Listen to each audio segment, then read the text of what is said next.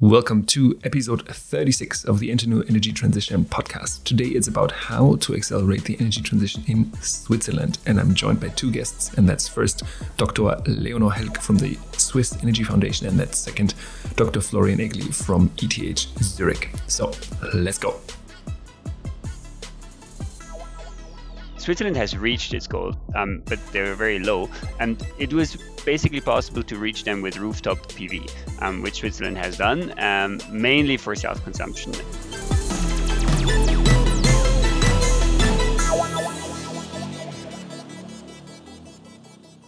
Welcome to episode 36 of the Internew Energy Transition podcast. I'm really happy to have two amazing guests today. We're going to talk about how to accelerate the energy transition in Switzerland. You know that I want to have this podcast in order to really shed some light on the different challenges that we have in many different countries in Europe. And today it's Switzerland. And I'm joined by two really cool guests. And the first guest is Leonore Helg. She works at the Swiss Energy Foundation and she co-leads the Department of Climate and Renewable Energies.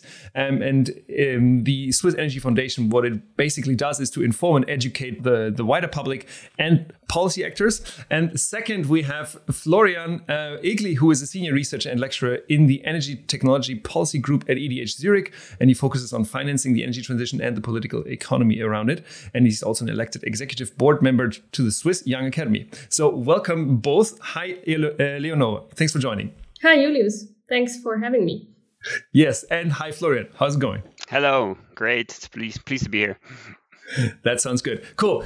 We'll dive in a second into this podcast, and we're going to talk about, how is the energy sector actually structured in Switzerland? What are the challenges right now in this winter, but also what are the challenges, maybe the larger challenges, and what maybe has been done or has not been done in the last years, and what really, is accumulating to be major challenges really in Switzerland right now. And then obviously we're also going to look at the future. So what needs to happen in order to really accelerate the energy transition in Switzerland. But before we dive into all these very topical things, I would love to give Leonore and Florian the opportunity to introduce themselves. So Leonore, give us 8 sentences of who you are and what made you the person you are right now. Well, that's a difficult question.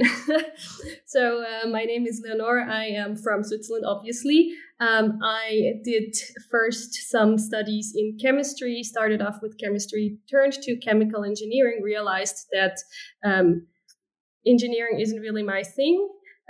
Did some energy science and technology masters at ETH, and then realized, hey, economics, which I did a lot then, is also not my thing, and ended up doing a PhD in energy politics. And now I'm working for this foundation. We are an NGO trying to push for policies within the Swiss Parliament, but also within the public that support renewable energies, that increase the deployment of renewable energies in Switzerland. What made me the person that I am today, I don't know. I was always just interested in a lot of different things and realized that this is where I can have an impact, I guess. Sounds good. Amazing. And Leonore is here because I was in recent contact with Florian. And Florian said, we have to have Leonore on board. But Florian, who are you? Yes. So my name is Florian. I'm an economist by training, and I'm still stuck with economics. So I have more perseverance than Leo, it seems. That's okay. We need the perseverance people. So I'm a senior researcher, as you said, at ETH Zurich. Basically, a lot of my research focuses around how to finance climate and energy transitions more globally, actually, not exclusively in Switzerland, of course. ETH is a technical university with a global focus. So we do a lot of studies on, European countries, OECD countries, but also sub-Saharan Africa. So really across the world, I'm trying to understand climate and energy transitions from an interdisciplinary perspective. How did I land here? I always tell the story that as a kid, I liked reading the news, and I read the newspaper, and I always read two parts of the newspaper: the sports part and the international affairs part. So I could have become a competitive sportsman or an international affairs person. And the first didn't work out, so the second it is. So I was always interested in understanding kind of the global, the global interconnections and the economics around that. And I think working on climate change gives me personally the opportunity to work on kind of the biggest challenge I think of our generation, which is frustrating and satisfying at the same time. Yeah, and I also do quite a bit of work in the political arena, but maybe we get to speak about that later on. Sounds cool. Yeah, no, thanks for introducing yourselves, Leonore and Florian. And I think we have a really cool match with the two of you to work on this topic today, or like talk about this topic today. So we start with Leonore. Leonore. You can also say Leo, it's fine. That's actually how people call me. That's way easier. I just heard Florian saying that 3 times. I'm like, okay, Leo. Okay, Leo, can you paint us the big picture? How is the energy sector structured in Switzerland? What are the challenges? Where are we right now? Tell us the story of Switzerland. Yes, what is the story of Switzerland? So Switzerland doesn't really have a lot of own resources besides hydro and obviously some wind and some solar resources. So we import a lot of energy from abroad, mainly because we still use a lot of fossil fuels. So we use approximately 60% of fossil fuels. This includes methane and obviously oil and whatever products are made out of it. We use roughly a quarter of our energy use is electricity, and the rest, 15%, is others like ambient heat, wood, and stuff like that. The electricity is to a great extent produced in Switzerland. We have an almost CO2-free electricity mix with roughly 60% hydro, to a little bit more than 25%, maybe 30% of nuclear, depending on the year, and some new renewables, but the new renewable share is still quite low. We are obviously in the middle of Europe. We are interconnected with our neighboring countries. We trade a lot of electricity. Interestingly, we usually import a lot of electricity in the winter because hydro doesn't produce a lot during the winter because all the precipitation sits on the mountains in the form of snow and doesn't flow down in the rivers. And we do export a lot during the summertime.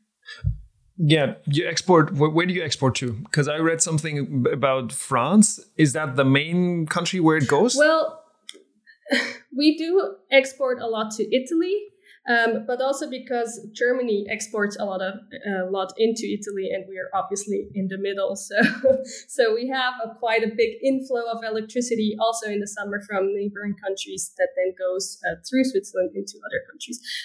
Italy is a big importer of electricity from Switzerland in the summer, but we do have agreements with French nuclear power plants.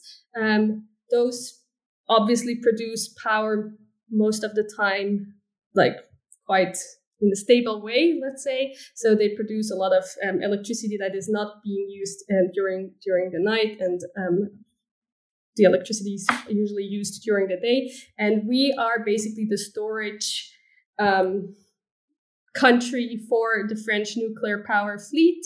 So we have a lot of pumped hydro storage that is used currently still to store French nuclear power during the night and then produce electricity during the day. Yeah, cool. Gives a good overview.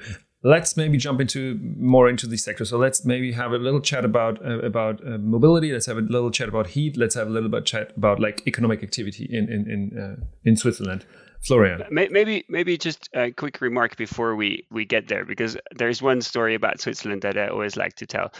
So Switzerland in electricity used to be really the pioneer, right? So in 1879, the first electric light appeared in Switzerland in St. Moritz, famous winter resort, at the Kulm Hotel, right? So for the elite of Europe. And that was super early globally. And I just checked this before. So until 1910, Switzerland had the highest electricity production per capita globally, right?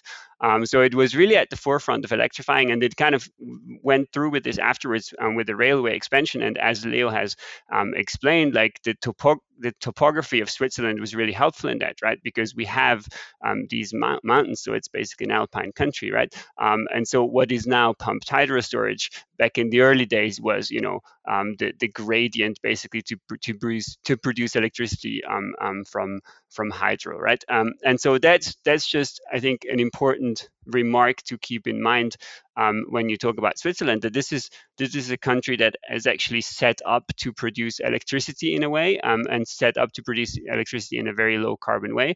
And it's also a nice story to tell you that, why shouldn't this country be at the forefront again of the next electricity transformation, the transformation to new renewables, so-called, like to solar and wind, which it really isn't, and we'll get to that, right?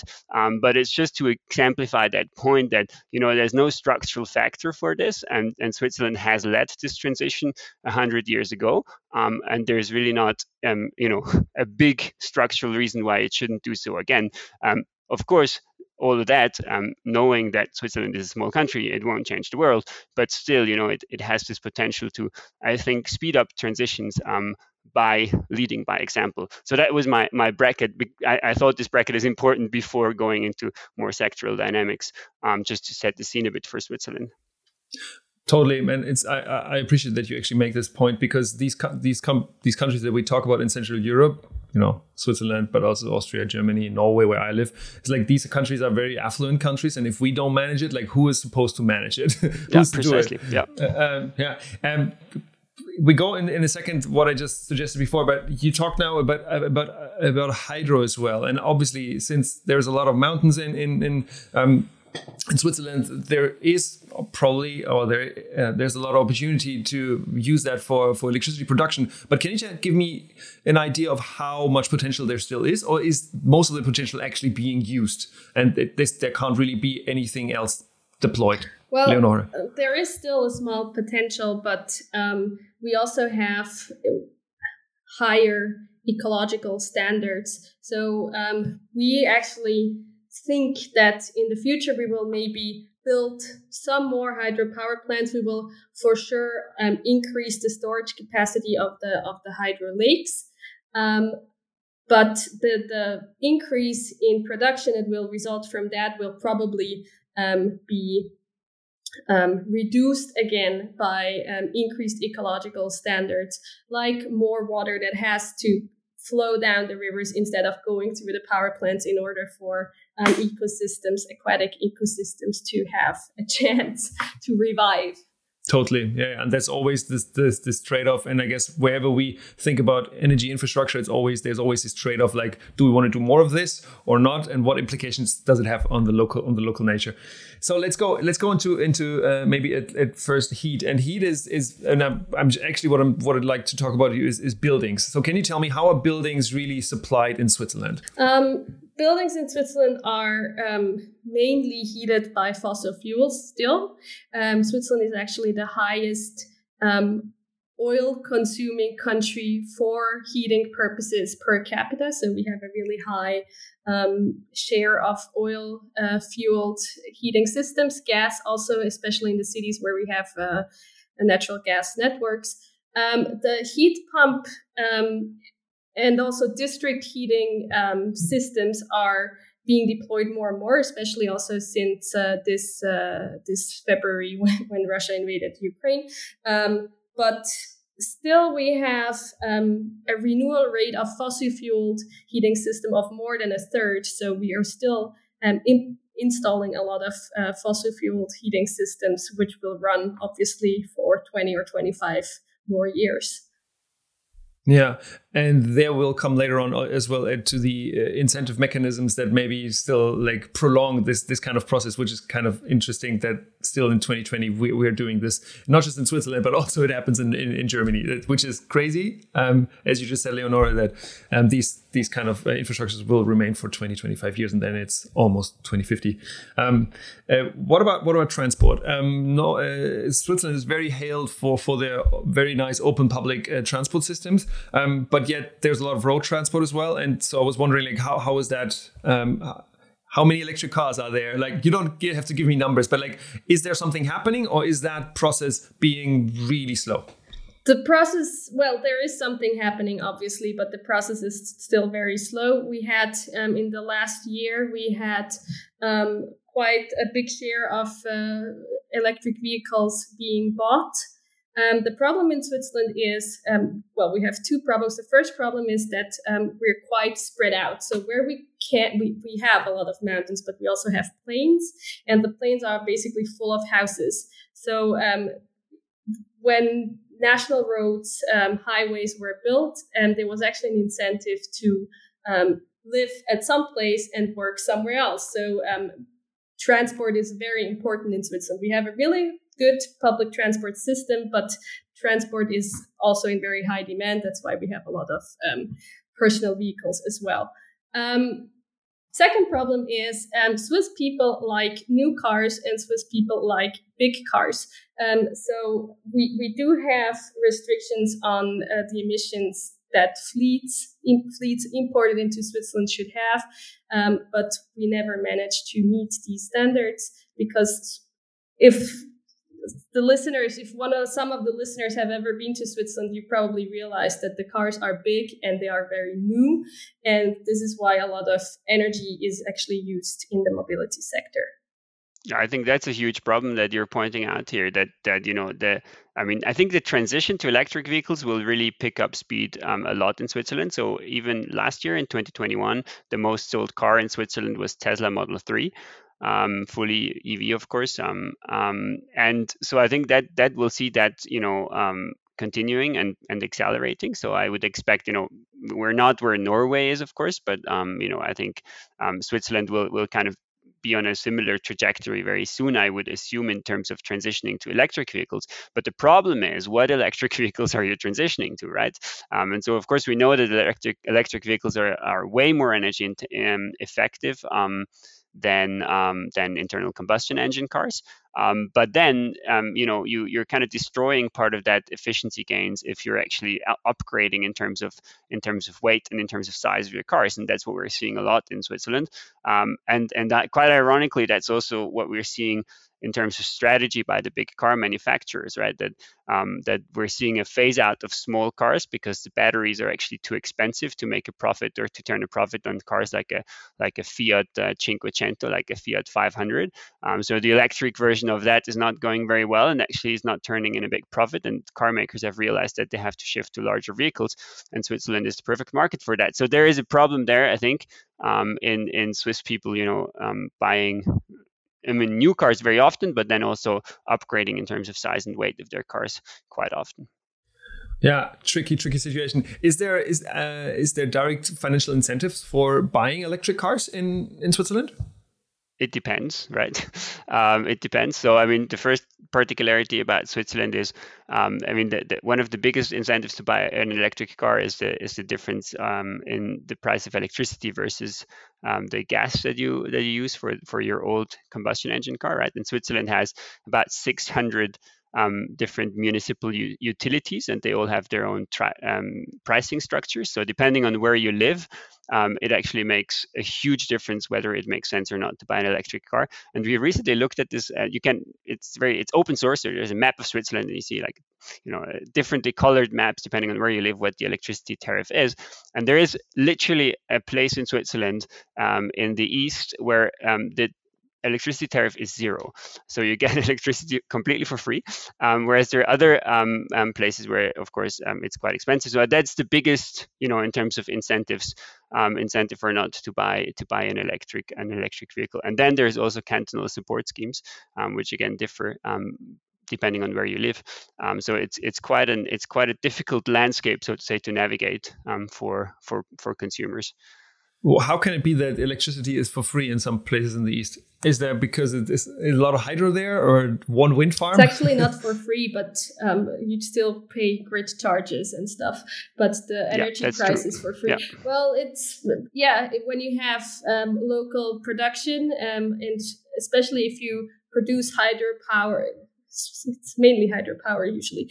If you produce more hydropower than your municipality uses and you sell it, or it is used elsewhere, you actually are paid for the water used by other people in your municipality. And this is how some municipalities manage to have very low prices. Yeah, kind of interesting. We have similar phenomena in Norway when there's a lot of rain coming down, a lot of hydro. But it's interesting. I didn't know that there will be anywhere in Central Europe as well. But that's kind of interesting to see. Florian, take me to maybe draw me the picture of how energy intensive actually Swiss economy is. It's like what do the Swiss people do? I know it's about healthcare and it's some chemicals, but what we talked about heating, we talked about houses, and now a bit of traffic to just draw the big picture. But can you give us an idea of how Swiss people make money and what kind of the industries are that are really being in the forefront in Switzerland? Yeah, sure. I mean, so the Swiss economy, is kind of shaped by the fact that salaries are very high. So whatever is labor intensive is typically not happening in Switzerland. So you see an economic structure that is very much automatized. So we have a lot of automation. You have a lot of high value and high added value industries, and so that goes along to say that energy intensity per GDP has declined quite drastically in Switzerland. So it has declined by about 40% since 1990. So basically the GDP or economic activity grew faster than energy use did, and therefore the energy intensity declined. And the resulting structure of that is that if you look at primary and secondary sectors, that about 30% of the Swiss economy is in the primary sector. So and construction is a big part of that, but also basically producing industry. So a lot of a lot of very very let's say specialized, detailed components to input into global value chains are still manufactured in Switzerland in some SMEs that have a couple of 100 or 1,000 employees. So there's quite a bit of that. But then about SME stands for what is it? Small and medium enterprises. Yes. Yeah, here we go. Thanks. Exactly. So typically smaller companies, and about 70% is in the secondary sector. So that's where the bulk of the Swiss economy is: finance, insurance, trade, pharmaceutical industry. Pharmaceutical is kind of it's a bit of both, but a lot of service as well. So not really, the energy intensive production. So all of that to say that there isn't that much heavy industry left in Switzerland. But what's interesting, to make the circle to emissions, because that's usually tied to energy use. So the producing emissions, so the emissions that occur on the territory of Switzerland, have declined quite steadily since the 1990s. The consumption emissions of Swiss people, if you look at what emissions they cause by the consumption decisions they make, be it here or in Vietnam or in China or wherever the goods are produced that we're using, have actually increased quite drastically over the same period of time. So you see that the industry, you could say, or the economy is deindustrializing, but the consumption patterns don't go along with that, of course. The foreign emissions of Swiss people are actually double the emissions within the Swiss boundary. So we emit quite a lot by importing goods from other countries. Which is kind of an interesting way of seeing it, isn't it? Like one could say, okay, everything is going well in Switzerland, we're decreasing the emissions, but actually when you look at all these gray emissions that are in products, it paints a different picture. And I'm very happy that you actually pointed this out, because it's so easy in a podcast to say everything is great, and it's not necessarily great. So thanks for this detail to add here. So now we painted the big picture, and obviously we could go way deeper, and we're just not going to do this. So people, if you're listening to this and you're interested, find it online. There's way more. But I would love to talk to Florian and Leo now about the current challenges right now. And then in the next step, we talk about the general challenges with the energy transition in Switzerland. So maybe, I don't know whom of you would like to start, but can you give us an idea of like now with the invasion of the Russian invasion in Ukraine, we have electricity prices, we have high fossil fuel prices. And what I hear is that there has been a lot of discussions going on in Switzerland, and also some decisions were taken. So who wants to go on that? Leo, do you want to start, or Florian? Sure, I can Leo start. Starts. Okay, so, Leo, please go ahead. I'm not sure if it has been clear to the listeners that in the past, not a lot has been done regarding, for example, renewable energy deployment in Switzerland. Regarding new renewable energies, obviously, hydro is apart from hydro. Yeah. Exactly. I mean, the example that Switzerland is famous for is, I think, the longest still in permitting process wind farm in Europe. So it's been in the process for 20 years. I mean, I think something to be proud there's of. A record That's there. Something to be proud of. Exactly. But since the Ukraine war, and also actually since a little bit before, people have realized, or politicians especially also have realized that we have a problem and that we actually have to act on that. So a lot has been happening. First of all, people are very afraid of blackouts in this winter, so that the security of supply of electricity and gas isn't given. Gas, obviously, because we use a lot of gas still for heating, but also in the industry. So this is very important, even though we don't have our own gas power plants. And electricity just in general, because, in Europe, we have the security of electricity supply for the next winter isn't given because of the French nuclear fleet being down or partially being down, and the gas shortages for gas-powered power plants. But just one question to that. You said there is no gas power plant in Switzerland, but there's probably some around it. I don't know, southern Germany, Italy, France, that then produce electricity that's then being imported to Switzerland. Do I understand that correctly? Or well, as I said, Switzerland is very interconnected in terms of electricity, and also we generally have a shortage of electricity production within the country in the end of the winter, so February, especially also March, and partially April. This is when the storage lakes are depleted, and the run-of-river power plants and also the few PV plants we haven't really started producing again. So we are generally net importers during the winter, because also consumption is higher during the winter for heating purposes and whatever lighting stuff. So generally already Switzerland has always had not problems of supply, but a more strained supply structure during the winter. And now with the Ukraine war, this has obviously become more pertinent. So the politicians have realized that there might be a problem. And they have taken action. Some say it's not very useful, others say it's very useful. So first of all, they have, in a very shortcut way, in the Swiss parliament in September, decided to, on the one hand, permit, but also financially support PV power plants in open space in the mountainous areas. Mountainous areas are interesting because they have a higher solar irradiation in the winter than the plains, for example, where we have a lot of fog and stuff during the winter.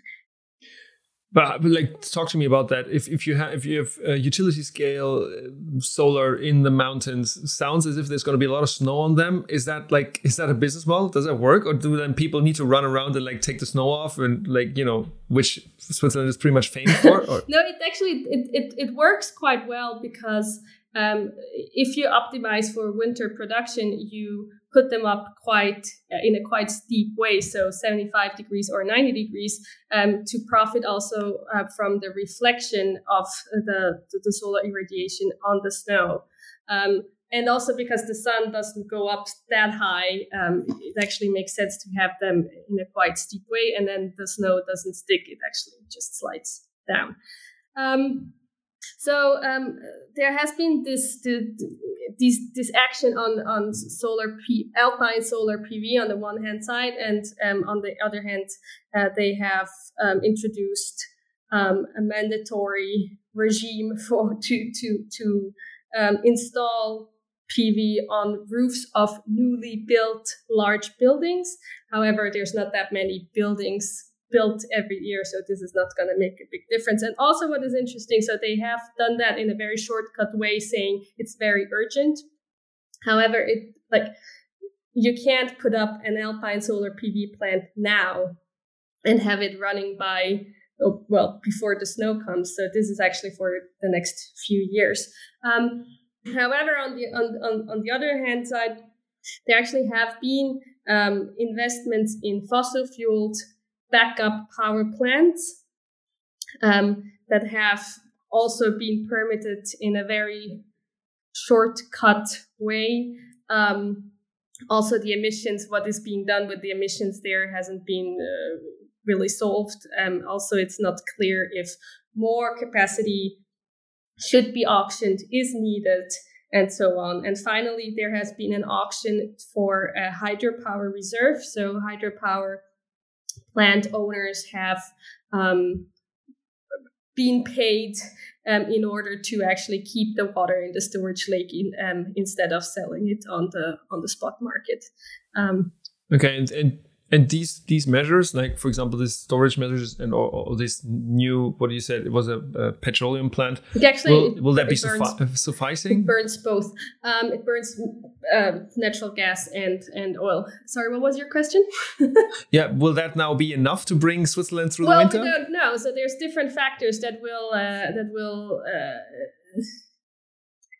that have an impact on the security of supply. There's first of all how cold the winter will get, the demand within Switzerland, how much rain there will still be now and during the winter, what's going on in the rest of Europe with the nuclear power plants in France, with the gas supply, with the gas power production also in Germany, and so on.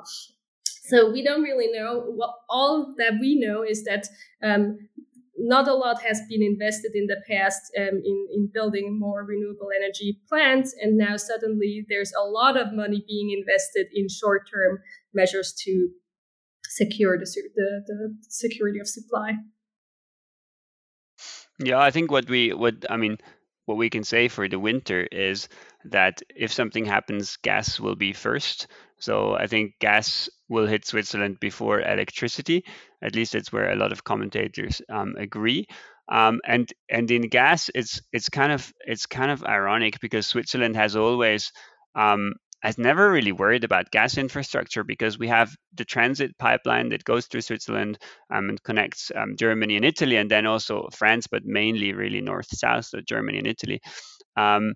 And so Switzerland has always been, I think 90% of the gas that goes through that pipeline is transit, and about 10% is for Switzerland, so to say. And that has always been the supply zone. Switzerland doesn't even have a gas storage. So we just basically have this transit pipeline, and then there was always kind of the backup plan implicitly was always like, in the end, we have this transit gas, so we might as well, get some of that if kind of the worst comes to the worst.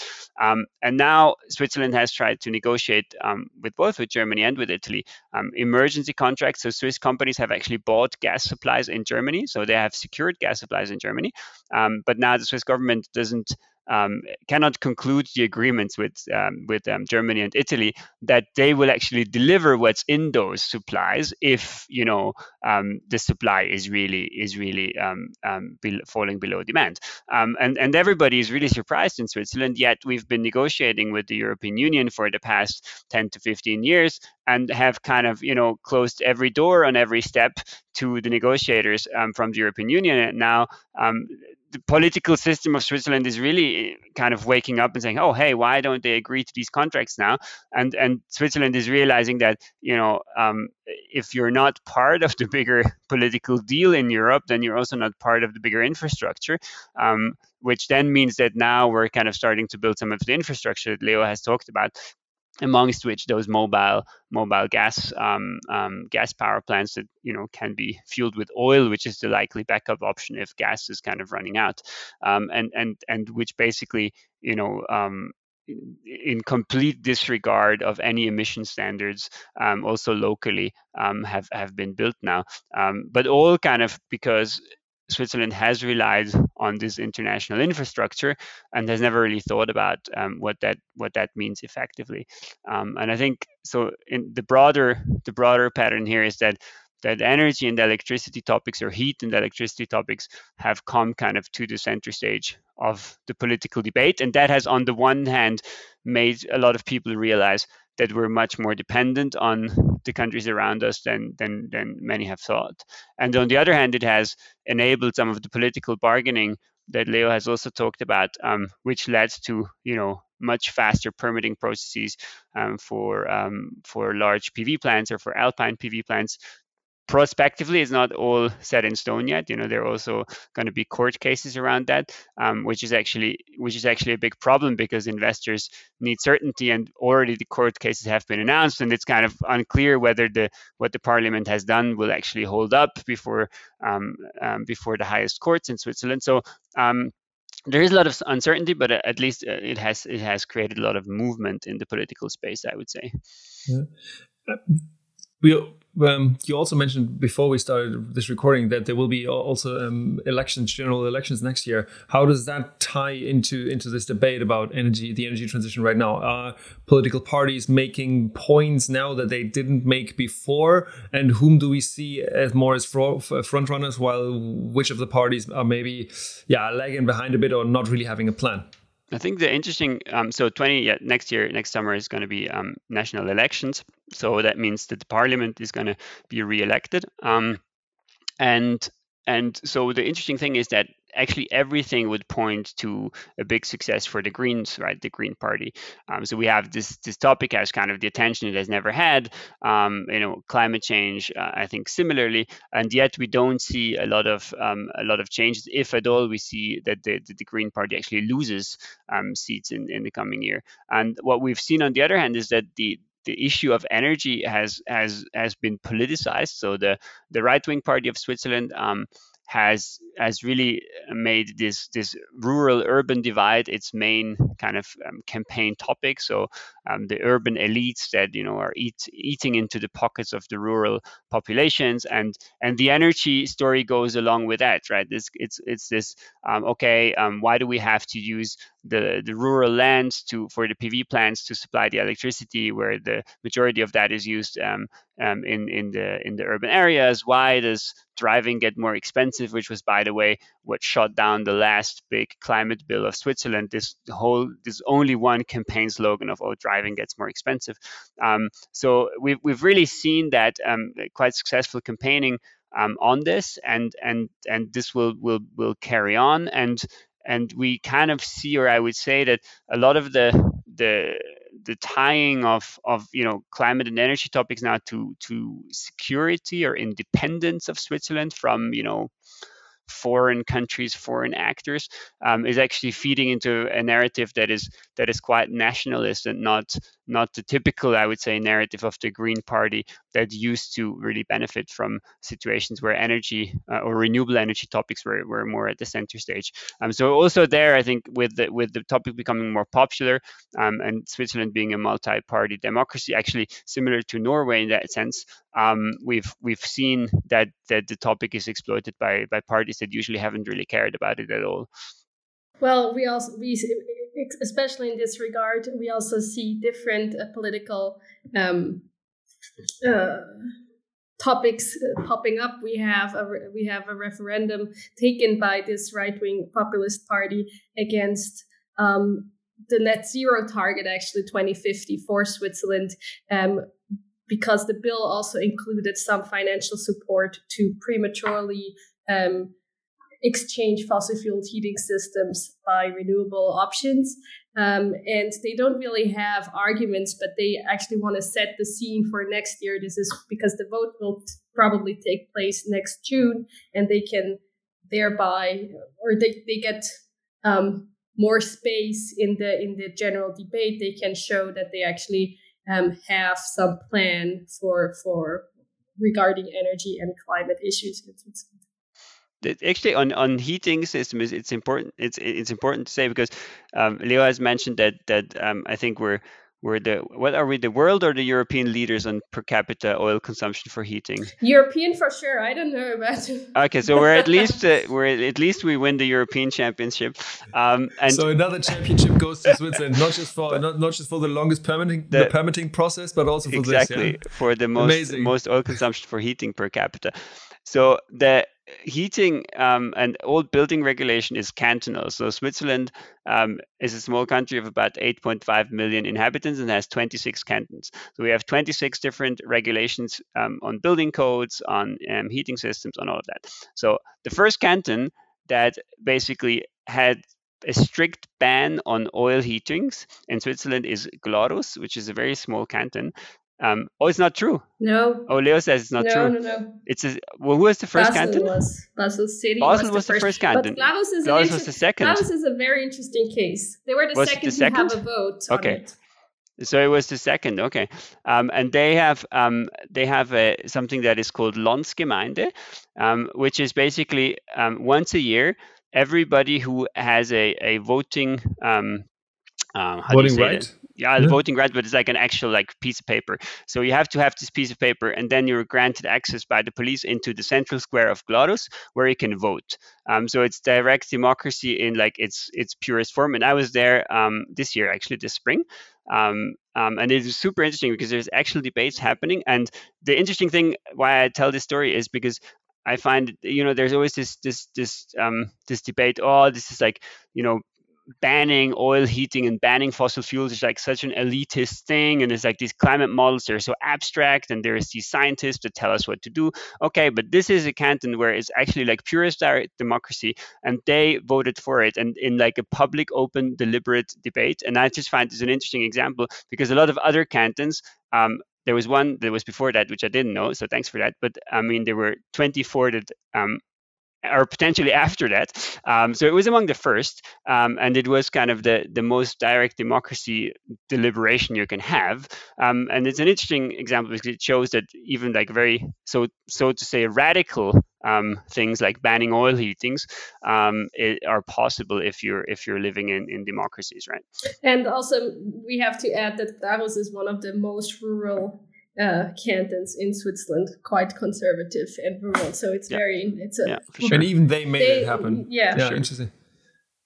Tell me, it sounds a bit now as if implementing new oil infrastructure for heating buildings is banned in more places than just in these two. Is that the case? Yes. How many of these cantons? In how many of these cantons is it now banned to build in new fossil fuel heating infrastructure? Just, you don't have to give me the number, but is it a third? Is it a half? Is it 90%? Or is it really just 10%? It's 3. It's 3. It's 3. It's 3 cantons. But what is very interesting is that the 3 cantons are very different. So we have the first canton to introduce it was Basel-Stadt. So Basel City, which is a city canton. It's basically one city. It's very urban. It's very progressive also in terms of energy policy. It's also a bit the playground for new ideas. Where things can be tested and also shown that things are possible. Then the next one was actually the first one to have a vote on it. Glarus, very rural. Very rural. That's all I can say about it. Very small also. And the third one is Zurich. Zurich is the biggest canton, not by size, but by population. It's also economically the most important canton in Switzerland. It includes Zurich city, the biggest city in Switzerland. The canton itself is not known to be very progressive. The city is, or the cities are. But it's a very interesting mix, which actually can have a dynamic to push these building standards forward. What has to be said that before Zurich and Glarus voted on this topic, for long Basel City was the only canton that had this standard, and other cantons already implemented new energy laws and didn't dare really putting such a high standard, so to forbid fossil fuel heating systems, to put that into the law. And now, after Zurich and Glarus actually accepted this, it seems much more likely, or it's actually, I would be surprised that any revision of a cantonal energy law is being done without such a standard, such a ban, exactly. So it's only 3, but it's a very interesting mix, and it's a very important mix also, and I guess it set in motion a dynamic that will actually not, or will be difficult to break, which will pull other cantons into this direction. Cool, sounds good. Interesting to get a bit of the local. I don't know. I don't even know how to say this in English. But Lokalkolorit, that's the German word for local it. Local colors. Local colors. Maybe let's do it like that. Okay, let's go to the next stop, because we are already a little bit, on time here. So let's chat about 4 major challenges that the Swiss energy transition is maybe faced with, and then we'll have a look in the end, like what needs to happen now in order to accelerate actually the energy transition in Switzerland. So I got these 4 ones, and I'm just going to throw them to you, Leo, the first one, and then Florian, you just come in when you want to add to this as well. Is that all right? Sure. Cool. Yeah. Sounds good. So Leo, the first one is low or no financial incentives for the deployment of renewable energies. Why is that? Why has it taken so long? And is something changing there now? Yeah, so in the past, it wasn't financially interesting to invest into renewable energies in Switzerland. In the very beginning, when PV, or when generally a feed-in tariff was introduced, it was actually interesting for solar PV. However, the funds, there were never enough funds that could actually finance all the installations that actually people wanted to build. So in the beginning, the size of the fund was too small. Then they changed the regime and everything, and it was just not interesting to invest, especially in solar PV. So what we see now is we have really nice roofs with a solar PV installation on them. However, the installation only takes up, for example, 50% of the roof.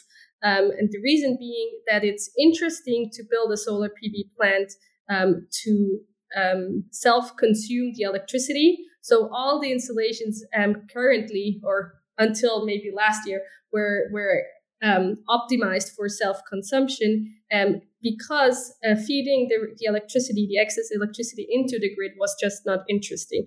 Also, what Florian already mentioned, we have 600 different electric utilities. So we had also almost that many different tariffs. So depending on where you live, you could actually get a little bit more or a little bit less for your electricity that you fed into the grid. So this was a very, when you looked at the map of Switzerland, it was just very sad. There was a lot of red, some green, and that was basically it. But now there's actually stuff being done. So we have the revision of the energy law, and the Electricity Supply Act is in the parliament, or is going on in the parliament. And there we already have some signs that the remuneration, especially for solar PV, will increase by a lot in the future. So we hope that people will also cover the other 50% of their roofs with solar PV installations. Florian, you want to say something on that? Yeah, I mean, there's not much to add to this. I mean, I'm happy to add to other points, to be honest, because it was quite comprehensive. Cool. Then let's go to the cumbersome permitting process. And props to you, Leo, to do such a good job on talking about the financial incentives. Yeah, okay. Should I just continue with the permitting processes? I guess that's my topic. Go ahead. Too. I'll jump in here. Yeah. Okay. That's what I deal with in my life, work life. So you sound a bit unhappy with that. What's going on, Leo? There's things happening, isn't it? Like, I'm listening to you guys, and yeah, there's big challenges, but now stuff is happening. That's amazing. Yes, that's very true. That's very true. It's actually a very interesting time to be working on energy policy in Switzerland at the moment. So the permitting processes, as Florian already mentioned, we have wind power plants that are since 20 years stuck in their permitting processes. So they're cumbersome for big power plants. So especially for wind and new hydropower or extensions of existing hydropower plants, the permitting processes are very long. They have to go through many instances, and there's the possibility for selected organizations to actually stop or check in, I'd say, with the permitting processes at several instances. So there's a lot of court cases going on, and there are ideas how to make these permitting processes shorter and faster and simpler also. However, obviously, as soon as you take out instances from permitting processes, there's authorities that will have less to say. There's organizations that have less power to actually block or prevent projects. So the power of some people are reduced, and this is met with a lot of opposition. So there are ideas, there's stuff going on. The corresponding minister actually published a sample law, let's say, that was met with a lot of criticism from all sides. And we don't see really how this problem can be solved in the near future, except for these very shortcut laws that I already mentioned with the Alpine PV. There's also a similar proposal for the wind power plants and the hydropower plants that are being stuck in the permitting processes, that these should be allowed in a very fast way in the short-term future. But Switzerland has specific goals on the deployment of solar, on the deployment of onshore wind, on the this is all in place. It's just that the permitting processes are really not up to speed. Well, Go for it. The goals are for renewable energy in general, and the current goals are very, very low. So they can easily be met with solar PV without doing anything. However, within the revisions that also revised the financial support for for solar PV, for example, there's also a revision of the goal going on, and the goal that will probably make it through the parliament is actually quite high and will require quite some solar PV deployment assisted by some other technologies. Wind has never been very big in Switzerland, will also not play a major role, but will surely play a role in the future. Yeah, and I think the big shift that's gonna happen is that the current goals of the it's called Energy Strategy 2050 are basically, I mean, Switzerland has reached its goals and has also been quite vocal about this. But as Leo said, they were very low, and it was basically possible to reach them with rooftop PV, which Switzerland has done, mainly for self-consumption, as Leo has explained. But the thing is, with the revised goals, that my assessment would be that it's not possible to reach it. I mean, theoretically, it's possible to reach it with rooftop solar because, okay, there's a lot of roofs, but practically, it will not be possible. So practically, this will mean that we will need some sort of utility scale PV, and that will then, on the other hand, give these efforts of actually enabling or allowing, these and making regulation, in accordance with that, will actually, help these efforts politically as well.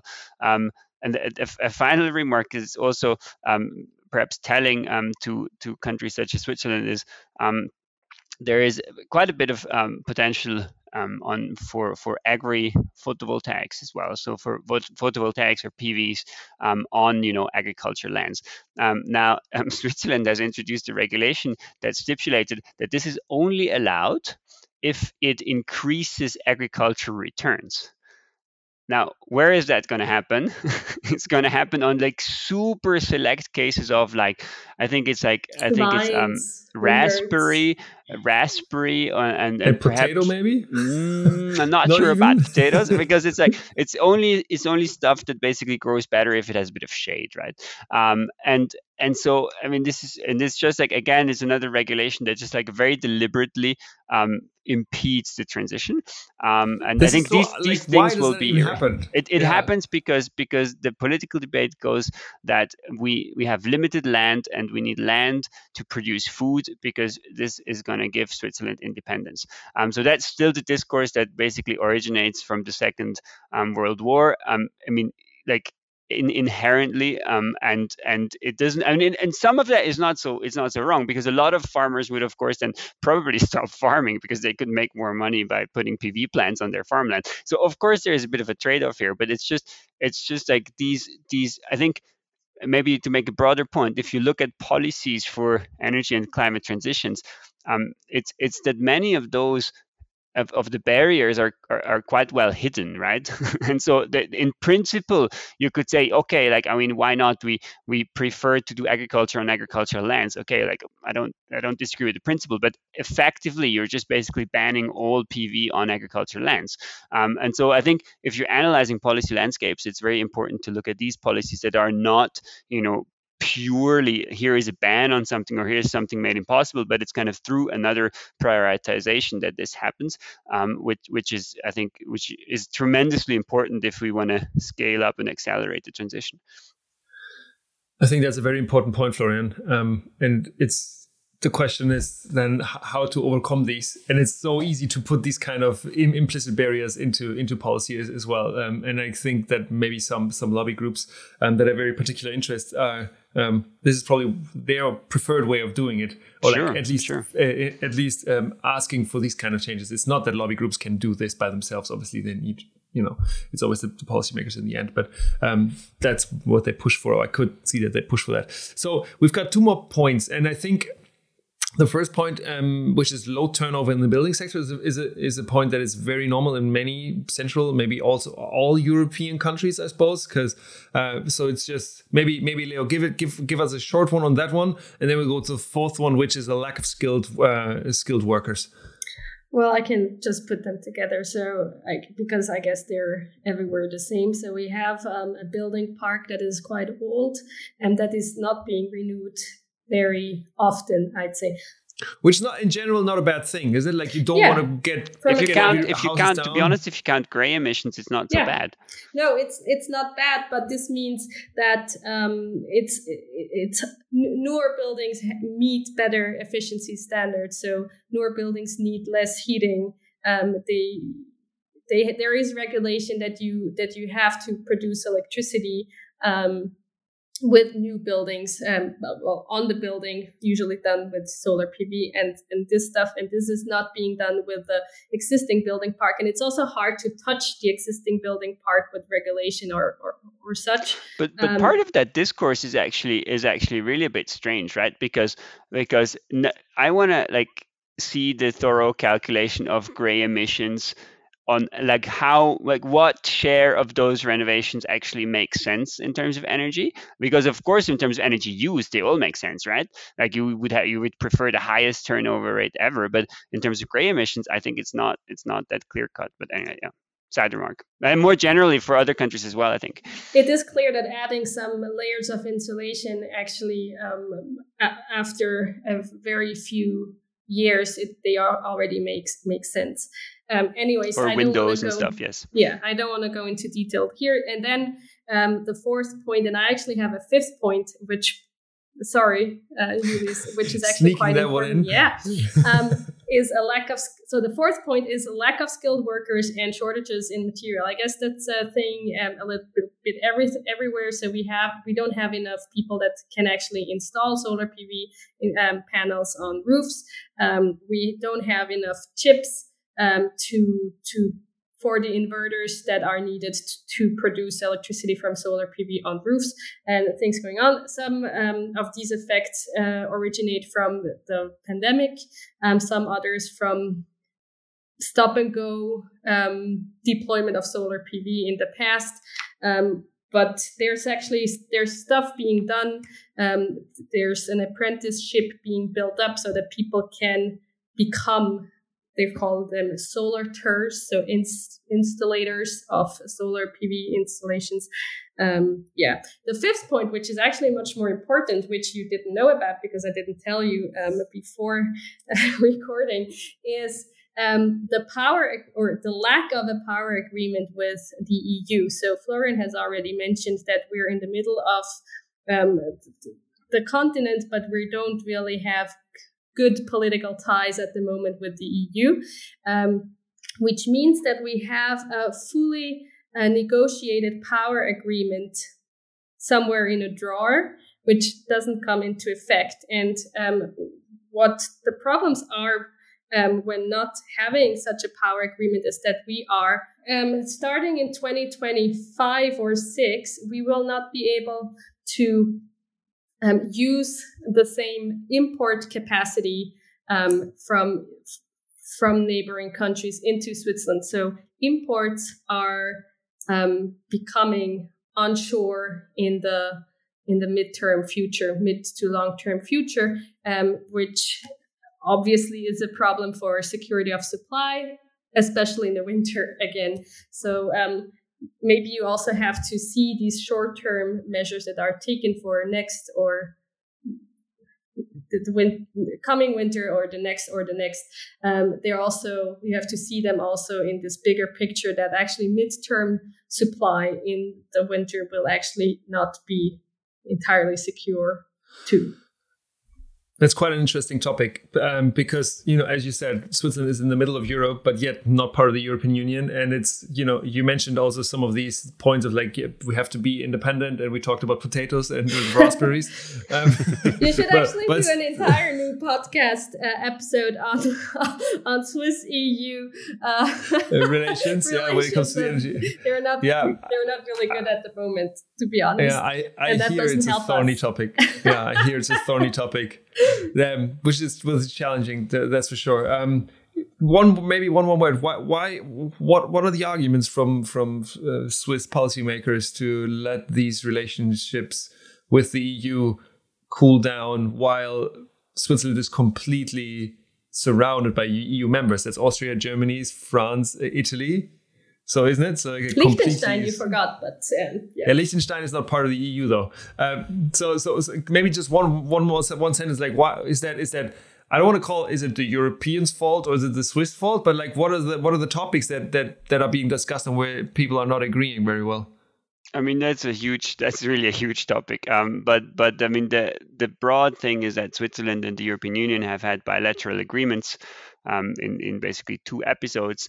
And the European Union's point of view after that was that we need an institutional framework agreement that governs all these sectoral treaties. So we had sectoral treaties on things like transport or agriculture, et cetera. And the 3 disagreeing points are salary protection. So the left-wing parties in Switzerland want more salary protection than the European Union offers, particularly for regions that are close to the border. The right-wing parties want less social benefits for EU citizens that come live and work in Switzerland, or before they work, basically come live in Switzerland. And the third point is about who will resolve disagreements.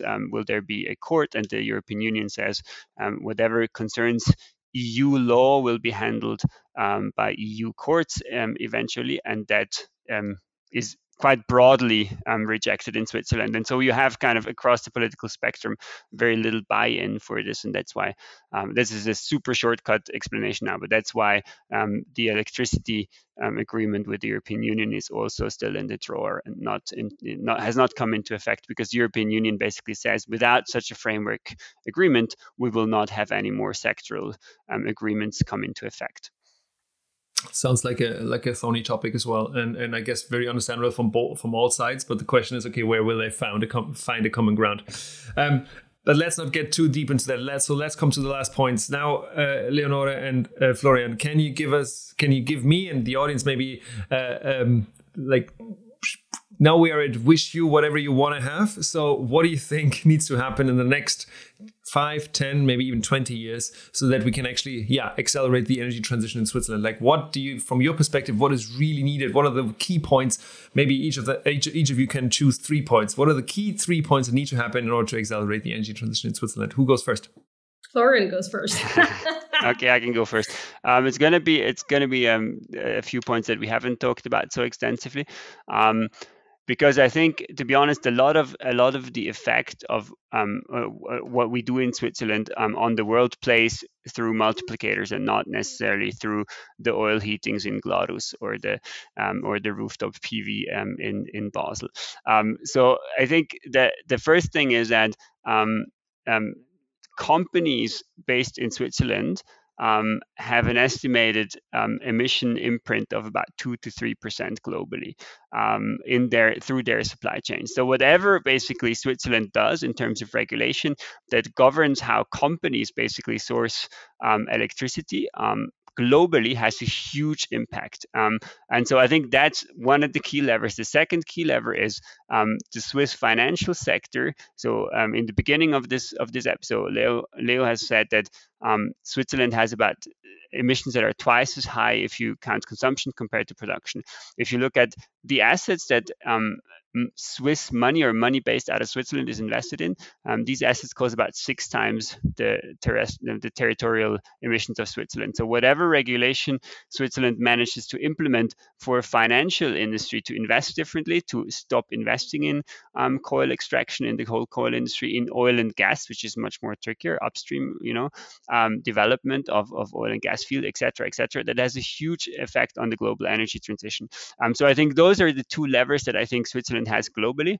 And then I think finally in the last one would be, I think, or I would wish at least that Switzerland, takes back this electricity pioneer role and basically shows for a very, very wealthy, very, post-industrial country in the middle of Europe, how you can organize an industry and an economy and society with completely, electrified and completely fossil-free electricity. And that will come along with a massive build-out of solar PV, I think. Wind will be tricky. Hydro has limited potential. We've talked about that. So I think it will come with a massive build-out of solar PV and with, a build-out of associated industries or processes to decarbonize whatever is left of industry in Switzerland. So I think that is massive build out of PV with industry decarbonization and potentially even carbon capture at the few industrial sites that we still have, to basically be a showcase of how can we organize an economy in a carbon neutral way. And I think we can afford it, and we could try to set this example. And I wish that we actually embarked on this trajectory, and I think it's become more likely since this summer, where quite a few policy changes that we've talked about have been implemented that actually go this way. Thank you for that, Florian. Now goes to you, Leo. What do you have to add? So my wishes would be for more innovations, more innovative policies, more innovative financial structures, also in order for everyone to be able to participate in the energy transition. First of all. Second of all, I want people who, like Swiss people, claim that they're innovative. I want people to actually be innovative and realize that they can profit from reducing their fossil fuel energy use, that they can profit financially, but also in other ways, but also to just take this step, which might be a courageous step, but that people realize that their lives are not necessarily worse, but maybe different in a fossil-free Swiss landscape. Yeah, I guess that's it. Because as we said, so in the policy landscape, a lot, especially on the national level, a lot is happening. On the cantonal level, we expect some things happening in the future. Probably, or my wish is also that what the EU would like to do, that this is actually being done, because a lot of what the EU does spills into Switzerland. So I guess, for example, the ban of fossil-fueled cars in 2035 will actually have a big effect on Swiss car sales as well. So even though we want to be independent from the EU, we are not. And this is, in this case, a very good thing. Cool. Thanks, Florian. Thanks, Leonora, for acting on these. For just joining me for this episode. There's a lot of things that we could have probably also gone further into. Florian just mentioned CCS. We didn't talk about CCS at all.